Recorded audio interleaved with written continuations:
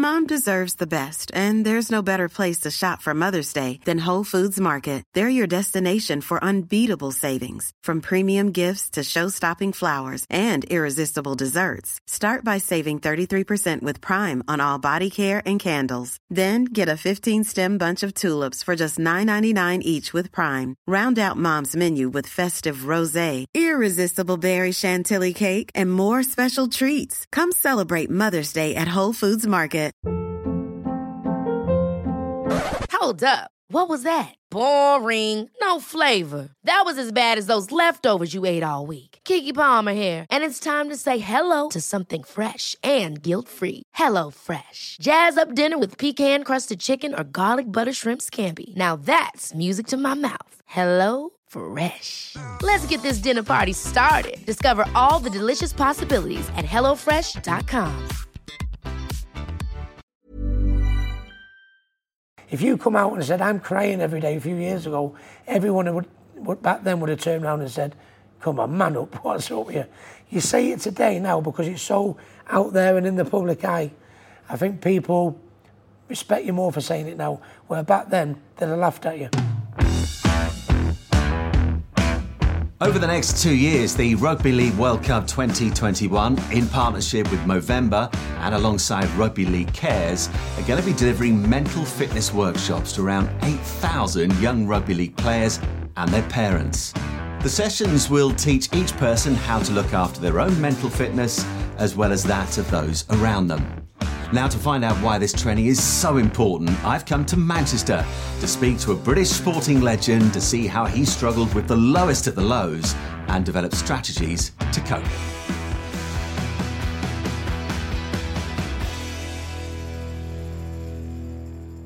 When you take up boxing, when you begin to become a boxer, when was the moment when you realised, actually, I could be quite good at this, I could make something of my life? I won my first national title as a schoolboy, won the schoolboy championships as a 13-year-old. And then I think when I was 15, when I first got asked to box for my country, box for England schoolboys in Russia. And I thought, you know, when I get to 15 and I'm starting to know the sport a little bit better and getting a little bit older and wiser at 15, and I think if you start representing your country and you're walking out to the national anthem and you're boxing, you know, you're putting the England vest over your shoulders and that, I think the penny started to drop. And I didn't, you know, I was always a boxing historian from a young age. I watched all the great champions of old coming through, and I wanted to do what my heroes done. So I moved up a weight division, challenged Louis Collazo for the welterweight title, which I'd done for that. And then it led to Mayweather, Pacquiao, and the manner of which I was winning my fights and the fan base and the crowds I was taking to these events. It seemed like everybody wanted Ricky Hatton. Yeah, it was a magnificent time for Manchester. But behind the scenes, you're having times when you personally, in terms of your mental well-being, your mental fitness, you are struggling. Had you ever experienced problems mental health-wise before you became a professional boxer, before you became famous?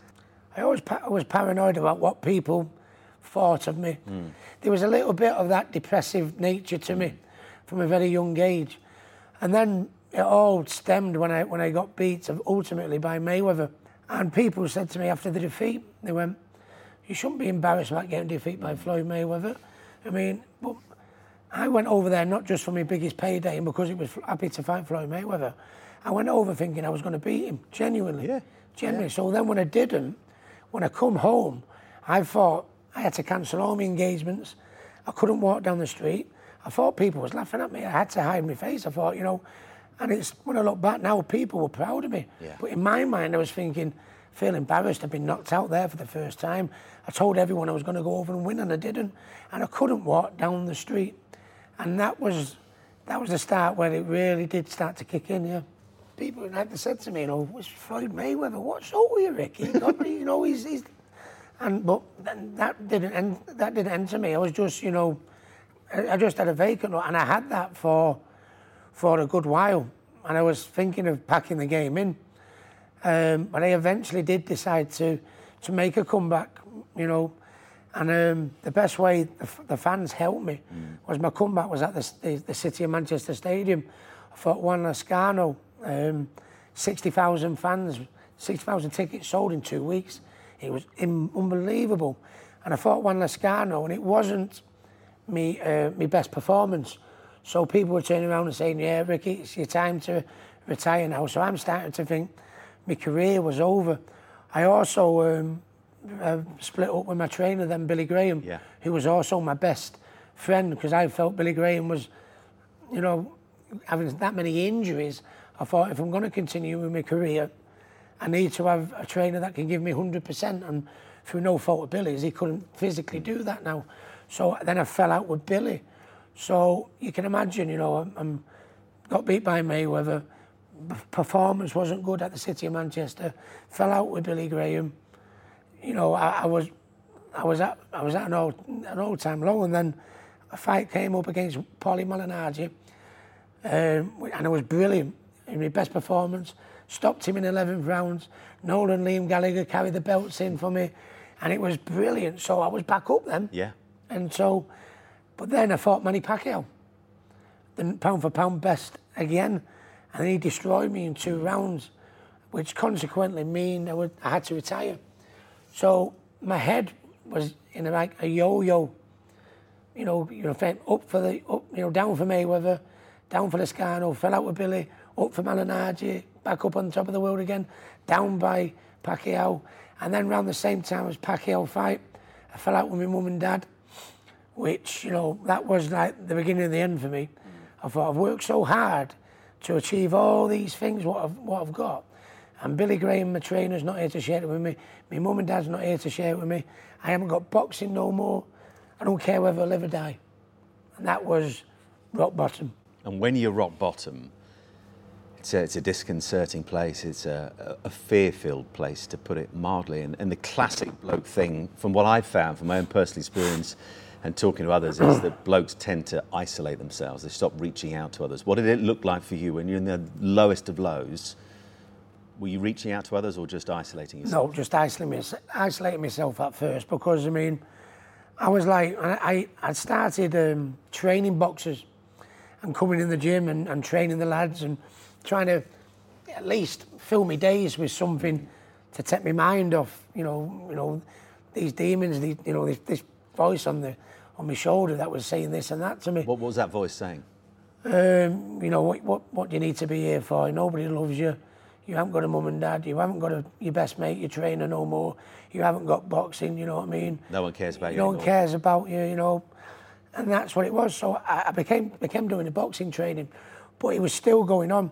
The boxing training, coming in the gym Monday to Friday, was like my comfort blanket.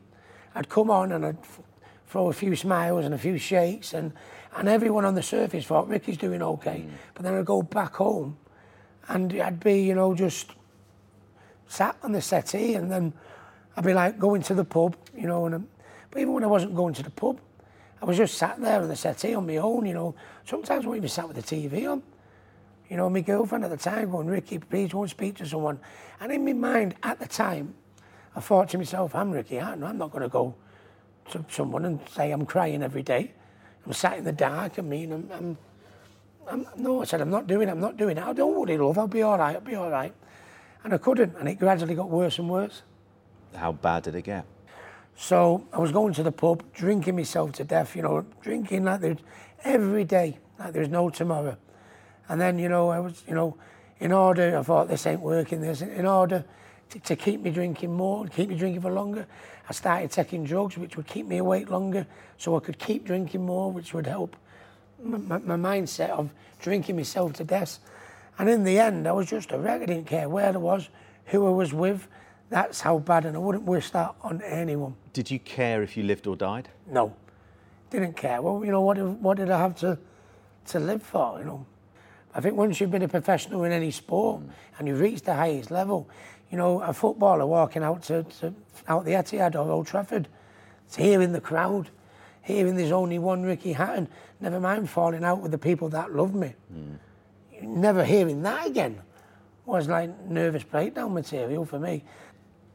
In terms of what the Rugby League World Cup 2021 are trying to do in terms of their various initiatives, and thinking of ahead of the game, if you were casting your mind back to the younger Ricky Hatton and beginning on the road of boxing and the kind of help around mental fitness that is available now was there, how different might things have looked for you? 1,000,000% different. 1,000,000% different. Whether, you know, you've got problems, whether it be an injury point of view or mental problems, what you got upstairs, prevention is better than cure in anything you do. It's a lot, you know, mental side of sport is just as important as the physical side. And you're going into these fights or rugby matches or football matches at the very, very highest level, and you're under that extra pressure because of the problems you've got, and there's no one there to help you. I think it's an easy question to answer, isn't it? Goes without saying. I think it would help massively. I mean, I went into the Pacquiao fight, knew I was beaten before the bell went. Really? Because I knew I was down, I knew I was depressed, I knew my training camp wasn't going well. You know, I went into that fight thinking, if I can just get him with one body shot, it'll all be over. And that's, you know, that's going into a fight against one of the best fighters of all time. So that's because I haven't had the type of thing that's available these days. Yeah. So I think it's an absolute must. And I just commend the Rugby World Cup, what they're doing with this skiing. And hopefully other sports take it on board and we move forward from a sports perspective together, yeah.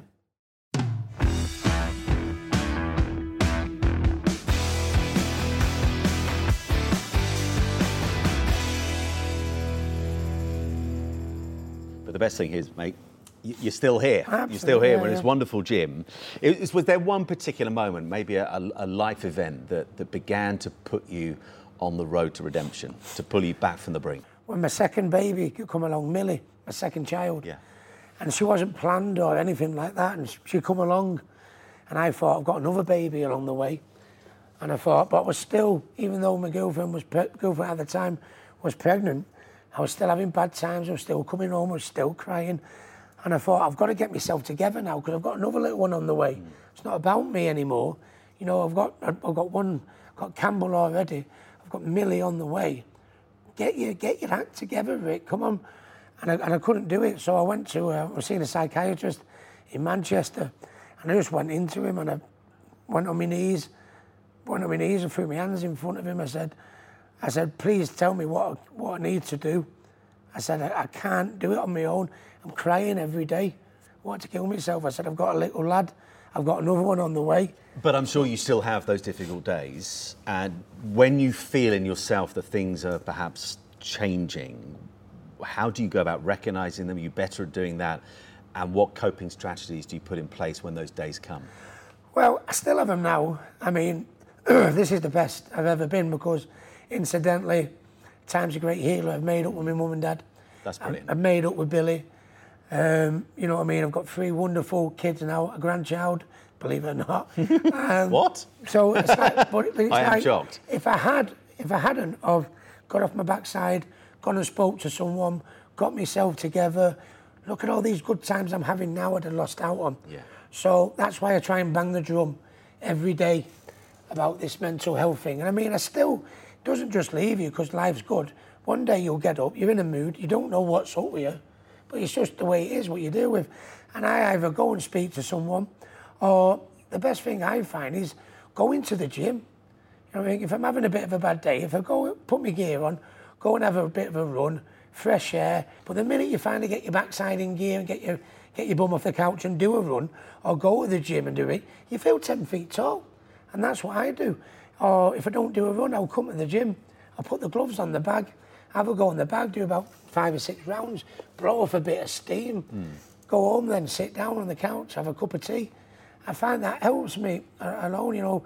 The longer you sit there dwelling on stuff, the worse and worse it goes because it builds up. I think the minute you feel it, do something about it. Get up, go and do a workout, go for a walk, you know, go and speak to someone. And you're incredibly open about this now, which this interview is testament to. Do you think your career would have benefited if you'd been able to be open about some of the things you were struggling with back in the day? There was a stigma back then when I was fighting. Has that changed now? Has that gone? 100%, because I think more and more people are calling out, and they need to do, because you can't see with mental health. If you've got a bad arm or an achy arm, you might have a bruise or you might have mental health, you can't physically see it. So that's why so many people banging the drum to come out and say, listen, I'm struggling. And I think that help wasn't available. If you come out and said, I'm crying every day a few years ago, everyone would back then would have turned around and said, come on, man up, what's up here? You say it today now because it's so out there and in the public eye. I think people respect you more for saying it now, where back then they'd have laughed at you. And I think that's the difference. What are you doing within this very gym with the fighters that you're working with, the careers that are just beginning, they're in those infant stages? What are you doing in terms of the lessons you've learned to help them navigate some of the issues that you face throughout your career? Yeah, I feel the need that, if one of them's having a bit of a bad day, a little tap on the shoulder, you all right, what's up, Because, I feel my job is not just in the gym telling people, what they're doing from a boxing perspective. I feel my job is banging the drum for mental health now. That's equally, as much as I'm a boxing trainer, I feel like I'm an ambassador for mental health now. Because we talk in life about sliding doors moments, we talk about not knowing the story of what would have happened. If you hadn't gone through this, do you look back and you think, actually, because it just sounds like from what you're saying, in a funny kind of way, obviously you don't want to have to feel these things and go as low as that, but because you've gone through that, it's taken your life, it's taken Ricky Hatton, it's opened up doors that probably wouldn't have opened up otherwise. I feel like Ricky Hatton is in a happier place now, even when I was winning them titles. Really? Even when I was winning them belts. Absolutely. Because I'm not only, looking back on them fights, that even the fights I lost with pride now, I'm helping lives as well. And that's the best feeling you can ever have. Given everything you've said and given everything that the Rugby League World Cup are trying to do in 2021 around the whole area of mental fitness training, is it almost as important that we are training ourselves in terms of our mental fitness as much as we are training ourselves physically when it comes to sport? Absolutely, because everyone in the World Cup are playing for their nation. They're in the spotlight in the biggest sporting event in their sport. And so there's bound to be pressure. So I think we've got to look at the individual, not just, when you're competing at the highest level, pressure comes with that. And some people can cope with pressure, some people can't. I tell you what, I'll fight anyone in that ring, me. But I tell you what, when I come out of it, I couldn't cope, I wasn't strong enough. So that's why I needed help. And just, even though you're playing in the World Cup, playing at the toppest part of your game, there's probably someone in there, trust me, there's a few in there that won't be strong enough to deal with the mental side. And I think that's why we need to look at it more in sport in general, because with sport, and especially when you're competing at the high level, that adds pressure. Yeah, it brings successes, nice pats on the back and belts and big trophies, but it also brings a lot of pressure because, once you start performing at that level and then your performances start dropping a little bit, that's when we need to look at professional sportsmen as well, because that's normally when you reach them highs and it's gone. That's when you need your biggest help, because it's end of the rainbow stuff, winning world titles, Las Vegas, your name's up in lights. Imagine how that feels. There's only one Ricky Hatton. That is dreamland, end of rainbow stuff, but you can't maintain that high for the rest of your life. So there's obviously a come down from there, and it's when that come down, some can cope with it, some can't, and we need to spot it early, I think. Well, Ricky, you're helping loads of people already, but I have no doubt that what you said here today is going to help even more. Can I just say I'm so glad. Hope so. Things with your parents, with Billy, and life is looking good. Life is good, hope so. Thank you, mate. Thank you. Top man.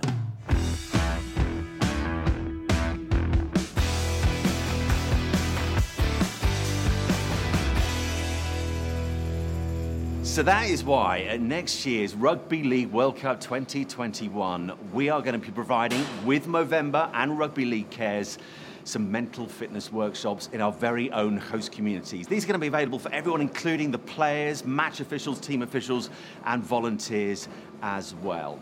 Now, if you've been affected by anything that you have heard in today's interview, then please don't hesitate to go to Movember.com for advice and help there.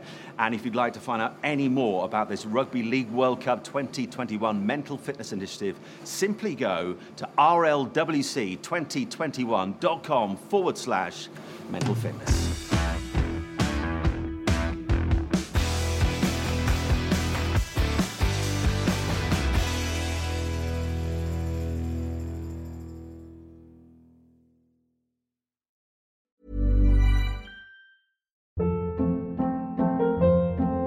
Hold up. What was that? Boring. No flavor. That was as bad as those leftovers you ate all week. Keke Palmer here, and it's time to say hello to something fresh and guilt-free. Hello Fresh. Jazz up dinner with pecan-crusted chicken or garlic butter shrimp scampi. Now that's music to my mouth. Hello Fresh. Let's get this dinner party started. Discover all the delicious possibilities at hellofresh.com. Even when we're on a budget, we still deserve nice things. Quince is a place to scoop up stunning high-end goods for 50 to 80% less than similar brands. They have buttery soft cashmere sweaters starting at $50, luxurious Italian leather bags, and so much more. Plus, Quince only works with factories that use safe, ethical, and responsible manufacturing. Get the high-end goods you'll love without the high price tag with Quince.